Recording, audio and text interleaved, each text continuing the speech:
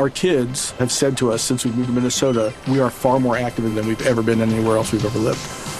Moving to Minnesota opened up a lot of doors for us. Just this overall sense of community, the values that, Minnesotans have. It's a real accepting, loving community, especially with 2 young kids. See why CNBC ranks Minnesota number 4 best state to live and work. A great place to work, an even better place to live. ExploreMinnesota.com/live.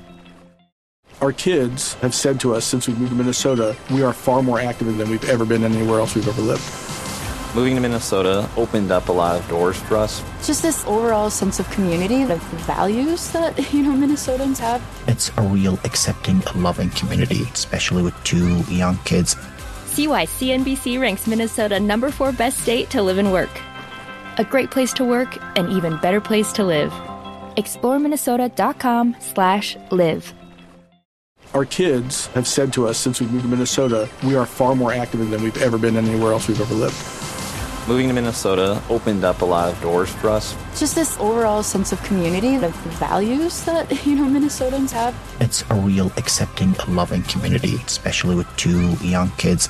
See why CNBC ranks Minnesota number 4 best state to live and work. A great place to work, an even better place to live. ExploreMinnesota.com/live. Our kids have said to us since we moved to Minnesota, we are far more active than we've ever been anywhere else we've ever lived. Moving to Minnesota opened up a lot of doors for us. Just this overall sense of community, the values that, Minnesotans have. It's a real accepting, loving community, especially with 2 young kids. See why CNBC ranks Minnesota number 4 best state to live and work. A great place to work, an even better place to live. ExploreMinnesota.com/live. The presenting sponsor of today's podcast is Fifth Element CBD. Fifth Element is ultra-high milligram CBD focused on relief and recovery after a workout. They are specially designed for people with an active lifestyle, from weekend warriors to professional athletes to bucket list gym enthusiasts. Fifth Element, aka 5E, is full-spectrum high milligram hemp to help you whenever, wherever you need it, whether it's after the gym or after work. Get yours today to feel better tomorrow by visiting 5ehemp.com and use the promo code MONSTER for 50% off. Yes, you heard that right, 50% off. Half off. That's 5ehemp.com and use the code MONSTER. Go to 5ehemp and get 50% off. That's the number 5, the letter E, hemp.com.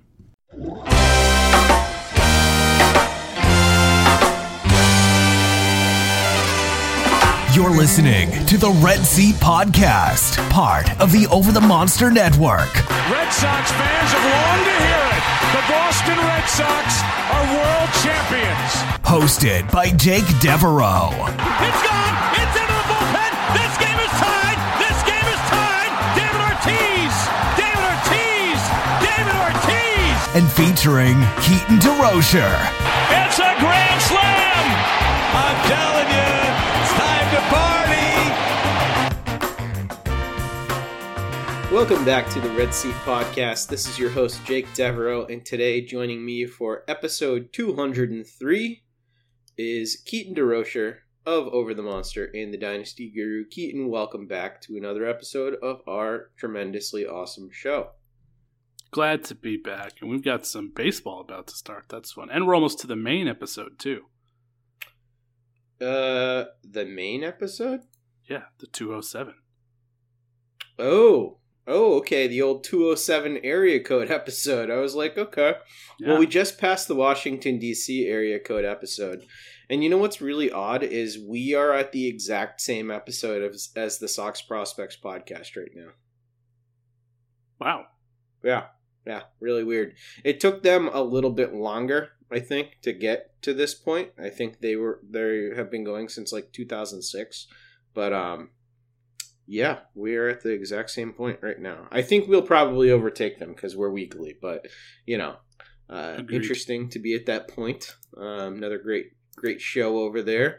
But today we have a very full show of our own. We are going to be touching on some of the recent Red Sox transactions and then talking quite a bit about spring training. So let's get right into it, Keaton.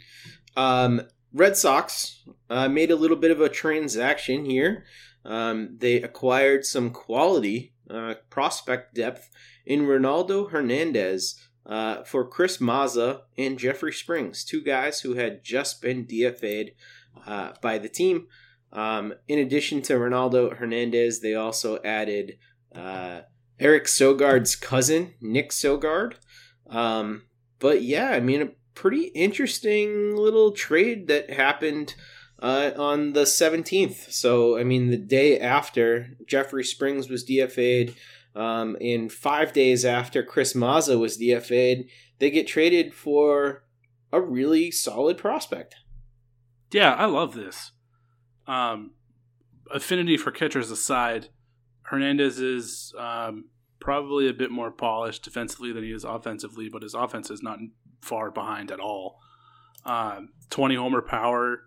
So far in the minors, he's been scooting too. 10 steals in 2018, 7 in 2019, and just over 100 games in both. But strikeouts, super in check. Never been higher than 15%. Walk rate isn't great, but it's not very many catchers that are. But he can also hit for average. At every level that he's been in, which has been the lower ends of the minors so far, he hasn't had trouble hitting for average. So it's a very interesting offensive skill set to go with a 70 arm and a really talented defensive catcher. The entire combination there is really interesting. And I feel like it's probably because of his age that they were able to trade two DFA guys. He's 23, so he's a little bit older for having not played above A ball yet. But a guy that we have both talked about previously on the Dynasty's Child podcasts as a guy that we liked in the Tampa system. And to be able to just swap out two bad relievers who had been DFA'd for an extremely interesting prospect with upside, I love it. Yeah, and it's a position where the Red Sox are weak in their system, too. So that helps quite a bit. Sox prospects ranked him as the number 14 prospect in the system. So that's pretty high. He slots in right behind Nick York and right ahead of Brainer Bonacci, to give you an idea of kind of where he fits in terms of the system, and fits in as the number 1 catching prospect for the Red Sox as well. They have him above Wong. Colton Wong. Yes, thank you. Connor Wong. I wish it was Colton. Colton is the pitcher. Too many Wongs. Man, I wish it was Colton too. Colton is the second baseman. Now I'm thinking of Colton Brewer. Oh my God, names. Wow, this podcast is off to a great start for me. Okay. Anyhow, yeah, you're right. He's a really interesting player in a lot of ways. I think the knock on Hernandez and the reason why he was traded was because his receiving skills aren't amazing. He does have that great arm, like you mentioned, but receiving's a little bit weak for him. And as of now, when we don't have robot umps, that matters a little bit. So that's a skill he'll have to continue to work on. And he doesn't walk at all. So that's also a knock with Hernandez. Is he's just a little bit of an impatient hitter, gets himself into trouble, gets himself out by swinging a little bit too much. But as you also mentioned, Keaton, he doesn't strike out a lot. So that's a pretty good thing about him. Definitely a very interesting offensive player, and hopefully he can develop into something. Nick Sogard, though, doesn't sound like nearly as interesting a guy. Nope. Only a handful of games in 2019 so far in A-ball, and I believe he had 290, 20 steals, no homers. So he's 23 and just really hasn't played much. So I guess maybe they just don't really know what they have, but not a super tantalizing skill set. But nope, he's a guy. Yeah, a guy for the system, guy for some added depth, which, again, Bloom has just done a really nice job of adding depths around the roster where he needs to. This move is particularly important as we head into spring training, though, because Kevin Plawecki was just placed on the COVID-19 IL, along with Franchi Cordero, who was also placed on that list, and Chris Sale was also moved to the 60-day IL with his recovery from Tommy John surgery. So a few little moves there, but with the lack of catching depth and at spring training, you need all the catchers that you can possibly have. So, it helps to get a guy like Ronaldo Hernandez into the system to continue to shoulder some of that load for all of the pitchers who are there that need work. Yeah, and it's also worth noting that he hasn't played above the lower levels in the minors, but he was part of the alternate site player pool for Tampa last year. So he did get some work in last year and continued to, progress. So maybe that's a bad thing. As you said, he still needs a little bit of work on his receiving, and they just got an intimate look at him for a few months. But just the skill set of the prospects makes it really exciting for what they gave up. I really like that move. But him having some experience with the alternate site and those exhibition games, I think, will help him into spring training. So he's seen competition at higher levels through the minors because of that site. So I don't know. I guess we won't know until we actually start having a minor league season again what development from that site looked like and how far guys progress. But he did at least get to work with some guys in the upper ends of the system and guys that were called up to the major league level. Yeah, absolutely. Another minor move, Red Sox claimed John Schreiber, a 27-year-old reliever off of waivers from Detroit. He's a bit of a submarine type pitcher, is what I've gathered from him. And they reclaimed Joel Payamps, who they had released earlier when they put...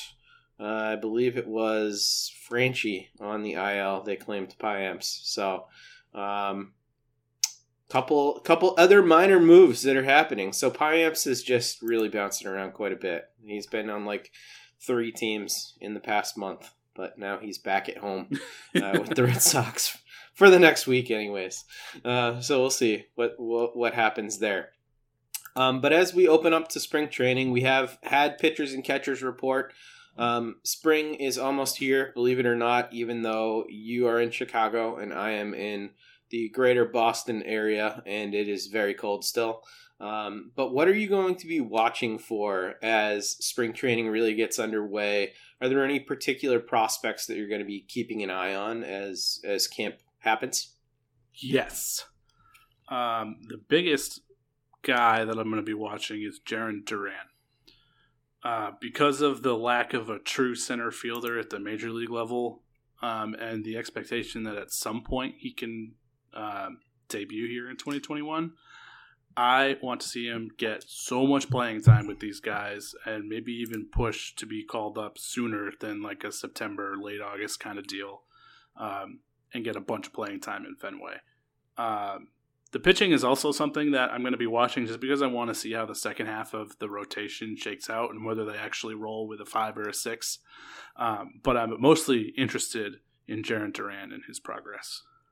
Yeah, Jarren Duran is maybe the most interesting prospect in the Red Sox system because of the steps forward that he's taken over the last year and a half and also how he performed playing in Puerto Rico and in the Caribbean Series as well. In that Caribbean Series that ran from January 31st to February 6th, he batted .400 with a .500 OBP and a .640 slug, over 25 at-bats. He absolutely killed it there. He was actually named to the Caribbean League All-Star team, the Finals MVP. I mean, the dude crushed it. In Puerto Rico after getting off to a slow start. Just crazy athletic. The bat continues to improve. He's so interesting, man. I think that you're right. He could find himself in Boston pretty quickly, especially considering the fact that the Red Sox have these outfielders that are kind of question marks. I mean, Franchi, who knows? Big injury history. Hunter Renfroe, I know you love him, but he's still got some questions. A lot of places where Duran could find himself on this roster. Yeah, absolutely. And I would hope. Yeah, I mean, it's probably not going to happen. But, I mean, if he absolutely kills it in spring, it's going to be pretty hard for the Red Sox not to give him a serious look coming out of camp. But I think they do have enough of those like utility guys. Like they also have Hernandez that's probably going to get a little bit of run in the outfield there too. Hopefully Franchi comes back from this COVID list soon and can get a lot of work in spring training, because I'm assuming he's going to be out there to start. But all those guys have a bunch of question marks, and just right now, like, sky's the limit on him. So I just, as soon as possible, I want to see Duran on the field for the Red Sox. Yeah, I get the feeling that he will start in the minor leagues. Yeah. Bloom has been kind of vocal about the fact that he views AAA as having a lot more value than I think Dave Dombrowski viewed AAA. You know, Dombo talked about that a few times when he was here, that he thought it had some importance, but not nearly as much importance as the jump from high A to AA, and proving yourself at AA to Dombo is pretty much good enough. It seemed like, and we saw some of those jumps for players, but it seems like there are some things about AAA that Chaim Bloom values in those looks, and especially because we haven't actually seen Jarren Duran succeed at the AA level with his new swing yet. So I think that they'll probably skip him going to Portland. I think he'll go directly to Worcester, but I do think that they want to see him succeed against AAA competition with that updated swing. Yeah, that's a great point. Probably working at the alternate site with it wasn't enough, and they want to see it in actual like competitive action before. I mean, he had a significantly better second half to 2019 than he did in the first half, but also in the first half he was hitting like under 100, so It was kind of hard not to do worse. But I mean, he was able to turn it around to end up finishing the year hitting like 240, 250, which is really impressive for a second half of the season. But you're right. He's continued to make significant changes, and I haven't seen that against anybody else who's not on the team already. So that's probably a pretty good point. Yeah, and plus, that season for Worcester begins on April 6th. We do have the minor league schedules, and I mean, anybody who's getting to start this season in Worcester at that brand new, beautiful ballpark is probably going to be pretty stoked about it. Obviously, I think the dream for every player is to start at in Boston at Fenway. But man, like if you have to start in any place, a brand new, shiny AAA ballpark, that's pretty damn good. Yeah. Do you have a non-Duran prospect that you're really focused on? Man, I guess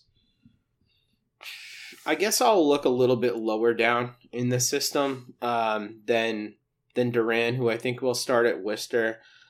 I'm probably looking at Casas, honestly, at Portland. That season doesn't begin till May 4th, so I'll have to wait a little bit longer to see him in game action. But I'm really looking to Tristan Casas to see if he can carry over the success that he had at the alternate site. Because he was just so impressive by every account at the alternate site. And you know what a big Tristan Casas fan I am. I haven't believed in a Red Sox prospect like this since Xander Bogaerts, to be honest. Like this, I know that sounds crazy, but you know, people have to remember Mookie kind of exploded onto the scene randomly. You know, he was not like the high draft pick who, you know, shot out of the gate from day one. It took him a little bit of time, and then when he finally like got going, he was this dynamo. And I think that I just didn't follow Devers' ascension as closely as I've been following Casas's from the draft. So for me, Casas is the guy I've followed closest since Bogey, and I have complete faith in that bat. And I think that depending on what he does, you know, in spring training and how he looks at Portland, I think there's a non-zero chance that Casas ends up on this major league club by the end of the year. I think by August or even September, he could be on the Red Sox. I would agree, except what you just laid out about getting some at-bats at AAA. Although I guess it probably won't take long for him to get there either. Yeah, maybe you're right. Yeah, I also wrote a piece for Over the Monster about the potential path for Costas. I think a big piece of it, though, is going to be, I mean, you mentioned that he had a really good season at, or I don't know what you call it, sessions at the alternate site, and had great reports. How much of that will carry over to actually having competitive games again? We won't know how it affects anybody who was at an alter site or not until we start seeing the games again. But you think with a late start like that, picking up in May, that he still could get to the majors by the end of the season?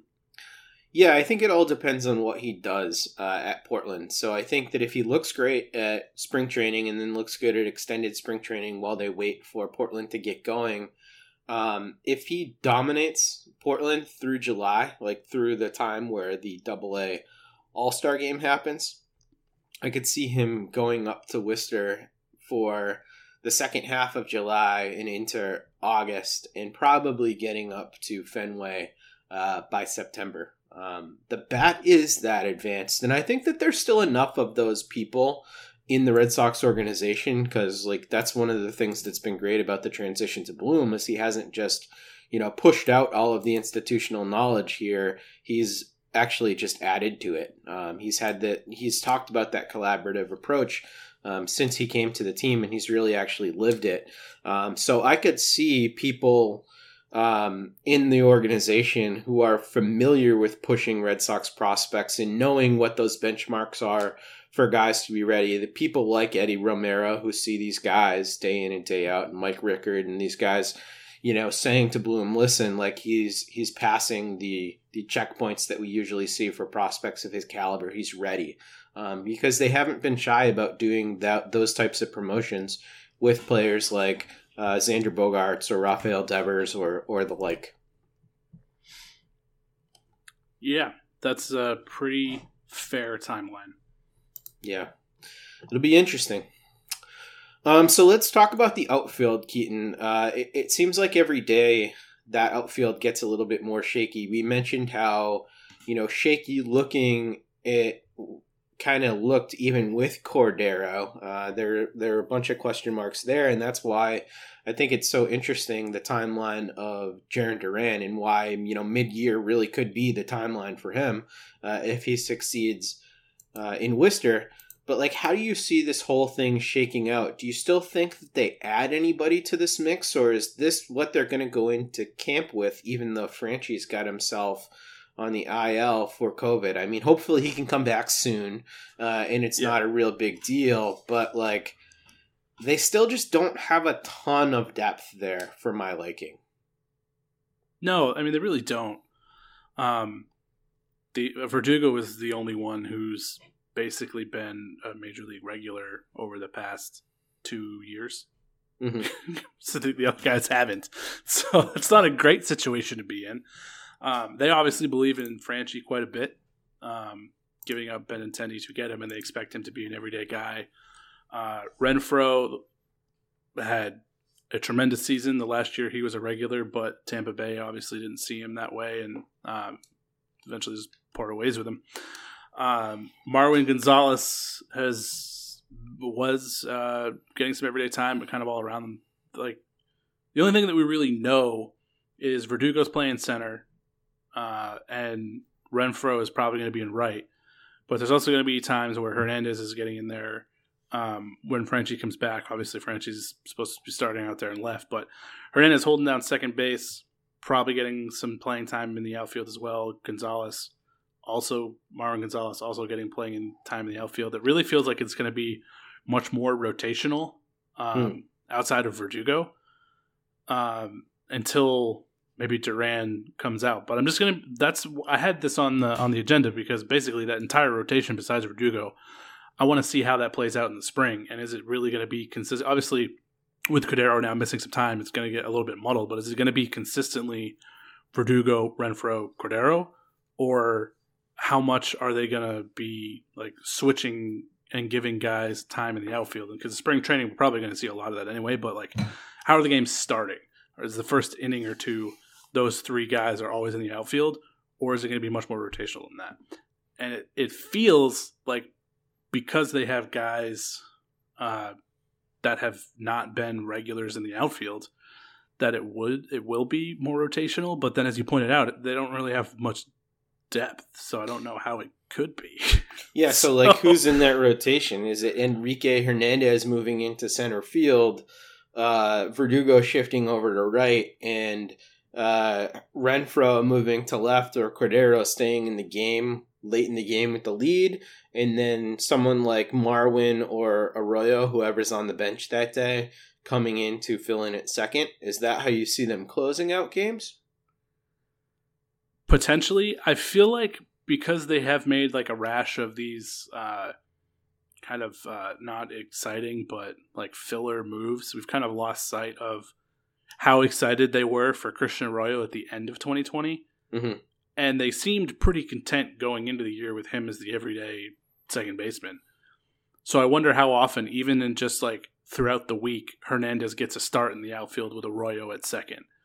Or is Hernandez really, is it going to be like 5-6 days a week with him at second base? I mean, you're probably right. It's probably going to be more of like an in-game thing where they move Hernandez to the outfield and then bring Arroyo in, but they're still pretty high on Arroyo. So it'll be interesting to see how many at-bats he gets and just how they end up utilizing him. Yeah, it is going to be interesting. And I think that, what this does to me is it just further solidifies the fact that they feel like Duran is definitely in their plans at some point this year. Because if Duran wasn't in their plans, they would have done something else in this outfield. And at this point, it just seems very unlikely that they add anybody else to this mix. Yeah, if JBJ was coming back, it would have happened by now. And you'd have to think that they're, and the reason that it hasn't has to be because they're feeling aggressive about Duran, because there probably wasn't room for both of them on the roster. And if they felt that Duran was going to be here sooner than later, then they wouldn't have made the investment in JBJ. And that kind of feels like how it's played out. Yeah, so that means that second base is probably going to be, like we said, dominated mostly by Enrique Hernandez, with Christian Arroyo getting some time there. Marwin Gonzalez, I kind of expect to play a good amount of second base as well, especially when Enrique is out in center field. But I kind of expect Marwin to play everywhere, a little bit more than Arroyo. I think Arroyo is going to get most of his time at second base. I think Marwin's going to play a little bit of first, sub in at shortstop. I think we might see him in the corners, especially, if this thing elongates with Cordero. I think that Marwin might start in left field to start the year, if anything happens with his health. Marwin has more of the feel of an everyday guy to me than Christian Arroyo. I hope so. I don't feel as confident in Arroyo as potentially the Red Sox might. So I would lean your way in giving Gonzalez more of the at-bats. But I think it's as lackluster as the moves, I guess, had been in the offseason. It does make for interesting spring training. And I am either just really hurting for baseball to come back, or I'm actually going to be watching spring training games to see how this works out. And it's probably a combination of both, but I don't know which one has the lion's share of that ratio. Yeah, I will be fully transparent. I will watch spring training baseball if it is on. So, your boy, though, Michael Chavis, it's time to have some hard facts about him. I am having trouble, Keaton, seeing where he fits on this roster. Is there a fit? Is there a place for him? Or is he going to be in Worcester enjoying the amenities of the new stadium? Yeah, I don't see how he fits either, and that's a bummer. At least to start, for sure. He's probably going to have to go back there and prove that he can be a more exciting piece. Even right now, I don't really see how he fits on the 26th. So, particularly with the addition of Gonzalez, that really kind of felt like the last squeeze there of we've seen enough, which is a bummer because he's still really young and I want him to homers go so far. It's just so fun to watch. So, but yeah, I agree with you. I think he's going to start there and may just play out there. Because it's like, I don't, if they're going to have Arroyo in there over him, like, he's going to have to make some noise in AAA to crack this 26. I mean, I just keep coming back to how, like, happy they were, or how highly Bloom spoke of Arroyo. But it seemed like he's much more committed to him, and Chavis would just really have to ball out at AAA to work his way back into this roster, but I just don't see it. Yeah, bottom line for Chavis is he needs to fix that fatal flaw that he has, not being able to hit high fastballs. Until he gets that figured out, I just don't see a way that he can succeed as a major leaguer. It's too big of a hole to exploit for pitchers. So I don't see a path for him. But I will say, as a Worcester native, Maine South, Webster Square area, Chavis, pick yourself up some Coney Island hot dogs. My grandma started taking me there a real long time ago, like way back in the day. Coney Island dog is great. Coney dog. You get yourself a hot dog. Have you ever had one of these, Keaton? It's basically mustard, onion, and chili on a dog. And it's like a real thin dog. It's a real Worcester institution, and it's real close to the new ballpark. While we're on the topic of hot dogs, have you ever had the experience of a Chicago hot dog? Hell yeah. So you enjoy it? You're a fan? I mean, I do enjoy it, Keaton. I won't say that that's not my go-to dog. Like, I would have a Coney dog, or I would have, a Fenway Frank, or, depending on, but I enjoy them for what they are. I find them to be a unique hot dog experience. That's a good way to put it. It's too much on the hot dog for me. It's just way too much. It's a lot of stuff. It's a whole vegetable platter. Yeah, it's just too much. I'm not a great Chicagoan. I think Italian beef is way overrated, and deep dish pizza is terrible, and I don't like Chicago dogs. But besides that, the city's great. So no Portillo's for you? No. I do get lots of strange looks, though. But I am who I am. Yeah, you're a Mainer through and through. You probably like your red snappers then. Oh, of course I do. Yeah. Go to. Just a steamed bun, steamed dog, one line of ketchup. Okay. Perfect. Okay. My go-to ketchup topping, or hot dog topping is not ketchup. My ideal go-to hot dog in the summertime, if I'm not getting a true Coney dog, I will just do a little spicy mustard and some chopped up raw onion. That's my jam. That's a good combo. I like it. It's pretty solid.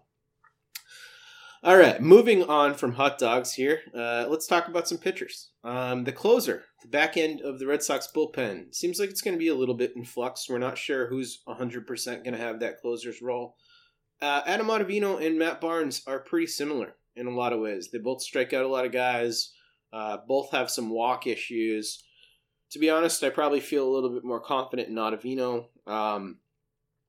But I kind of feel like this job might be Matt Barnes's to start the year. Who do you think is going to end up with the lion's share of the starts at closer?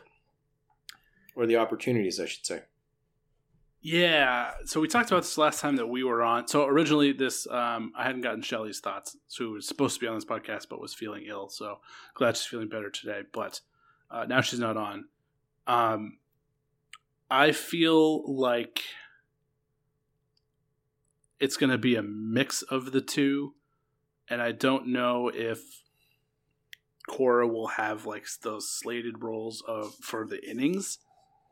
I think it'll be more of the difficulty of the lineup in the 8th or the 9th, because I think that Ottavino is a better pitcher.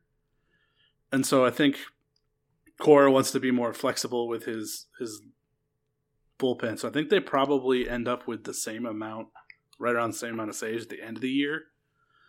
But who gets the first crack? Probably Barnes, because he's the not the incumbent, but just the vet with the team.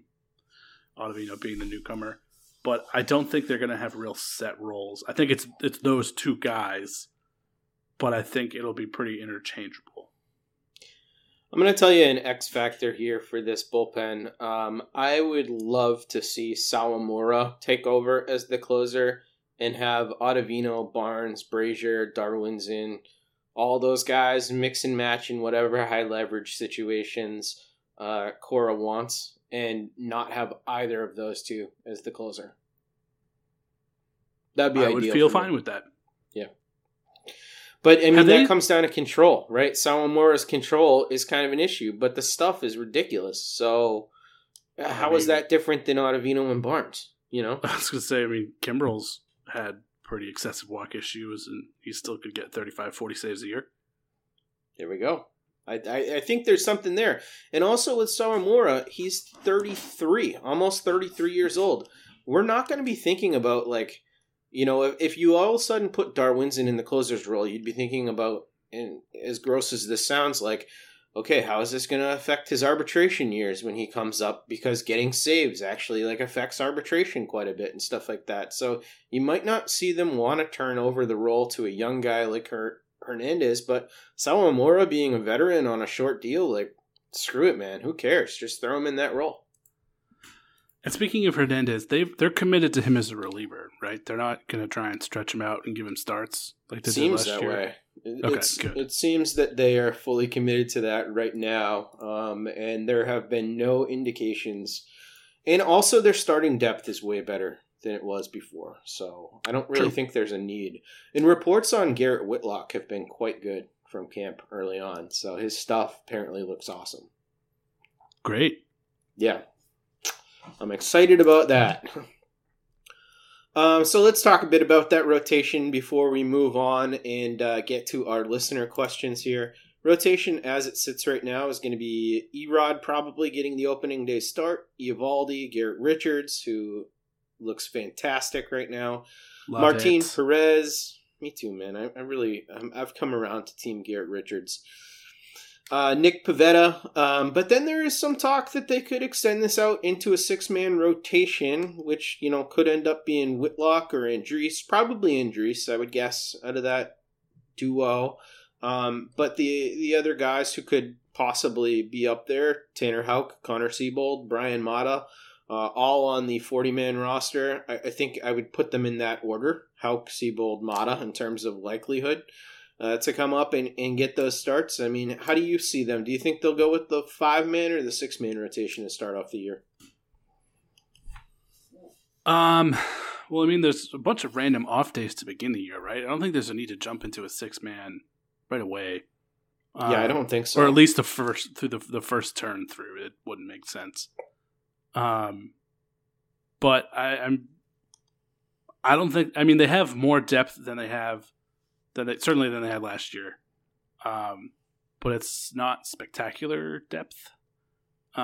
So I would prefer to go with a 5, and then if you needed a spot from one of those guys, then you have options for that spot start or doubleheader, whatever. I don't think it makes sense going to a 6-man rotation with the quality of guys that they have. I mean, unless Pivetta ends up finding himself and Houck continues to pitch like he ended last season, then those guys would definitely have to be in the rotation. But I don't feel great about Pivetta. There's still, I mean, I feel better about Houck, but there's still questions about it. 6 just seems like a stretch because I just don't think they have the quality for it. And I'd rather just have 5 guys and turn it over, get back to Erod and Eovaldi rather than extend out mediocre pitchers. Yeah, I don't see a need for it right now either. So I agree. I think they're going to run with a 5, and I think there's enough flexibility with those long guys in the bullpen that they don't have to be as deliberate about, all that jazz with the 6-man rotation to start off the year. So I feel pretty confident in the 5-man thing. All right, let's move on to our listener questions today. First one comes from Sox South And he says, I think it makes a lot of sense for Chavis to find himself with a stint in AAA. If he is optioned, do you think he should focus on one position or multiple positions? And what should they be? Of course, if he can't lay off the high fastballs where he plays, it won't matter. That's an interesting question, Keaton, in terms of what he should focus on, because he's played a little bit of second, he's played some first, but he's a little bit undersized for that. He's a natural third baseman, but he was drafted as a shortstop. He's clearly not a shortstop. He could probably play third, but not incredibly well. I mean, what makes him most valuable as a trade chip, in your opinion? Yeah, this is a really good question. He also had a little bit of time in the outfield, but I don't think that's where he should land. I keep coming back to second, but I don't know. I mean, you're right. He said he's undersized for first, so it doesn't make sense to give him there. I don't know if you could. Yeah, I think second would be where it makes the most sense. But I also think he hit it on the head that his return to the majors is probably not going to be the Red Sox. Yeah, and second probably makes him the most valuable as a trade target. Yeah, I'd say second or third would make him more valuable. I don't know if this is possible for him to, at this point in his career, eke out any more athleticism to potentially be more viable at third base. But I think that would be very valuable. I think focusing on that left side of the infield a little bit more than he has been, when he's been trying to get used to second and first, would be a good idea. And maybe with Jeter Downs at Worcester probably drawing at least some starts at second base, maybe he could find himself at third base on those days. Yeah. So that might be interesting. Sam Biggs has our next question. He says, even on a dreadful team last year, the clubhouse seemed to be a positive place to be. What or who do you think has the most positive influence on the club's atmosphere? I think three things, one of which was missing last year. Combination of Devers and Bogarts together is a great influence, and then also Alex Cora. And I think he had been in the dugout long enough in 2018 and 2019 that guys kind of knew what the atmosphere was and could keep that going in a shortened season in 2020. Obviously, now he's back in 2021. I would say those, to me, are the three biggest factors of that positive clubhouse vibe.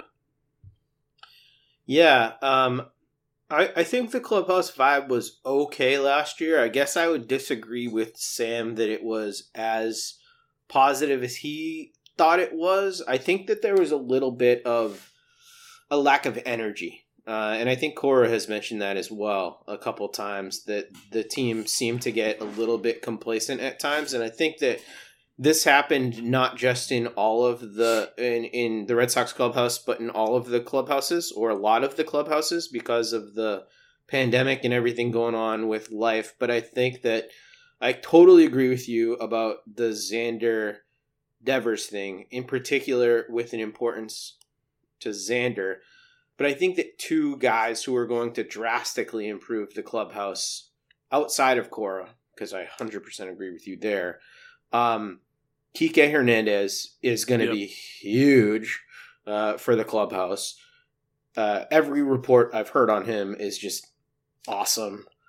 And then Chris Sale being back and with the team is going to be huge. And Chris Sale, in a couple of early interviews this spring, has already mentioned wanting to bring more of that competitive, step on your throat type edge that Chris Sale brings with him every place he goes. So I think they do need a little bit more of that element, and I think that Sale will help inject that a little bit more, which I'm stoked about. Yeah, I completely agree, and particularly with Hernandez. Yeah. Brendan has our next question. He says, what top three prospects have a chance to make a difference in the MLB squad this season, and who do you believe could have a breakout 2021 season? I'm not sure if he's talking about breakout 2021 season for a prospect there or on the major league team. So I guess pick your poison with that. team? I'll go one of each. Okay. 3 prospects. We already talked about 2 of them. Duran and Casas, and I think Houck would be the third for me. Okay. Yep. And then a breakout prospect for 2021. I'm going to go Blaze Jordan. Okay. And MLB, I mean, he's already had breakouts, but it's the return of the break with Garrett Richards. Ooh, like that. I think Garrett Richards is going to have a huge season too. Yeah. I think Eovaldi has a really good year for the Red Sox this year. I'm looking for him to stay healthy as well. So those would be my picks. I agree with you on Duran and Casas. Instead of Houck, for my third guy, I'm going to go with somebody who we haven't seen in a little while. I think Thad Ward's going to make a little bit of noise this year, and we might hear from him. Good one. He was somebody who wasn't at the alternate site, so we haven't seen him in a little bit, but I still like Thad Ward quite a bit. And breakout at the major league level, that's interesting. I think that we will see the best Marwin Gonzalez season that we've seen since 2017 this year. I don't know why I feel that way, but I just feel like he's happy to be here. I was going to make a joke about what happened there and what happened here, but probably don't need to. The trash cans? I mean, yeah, it could be related to that, but is that why you think he's going to have the best year? I don't know, man.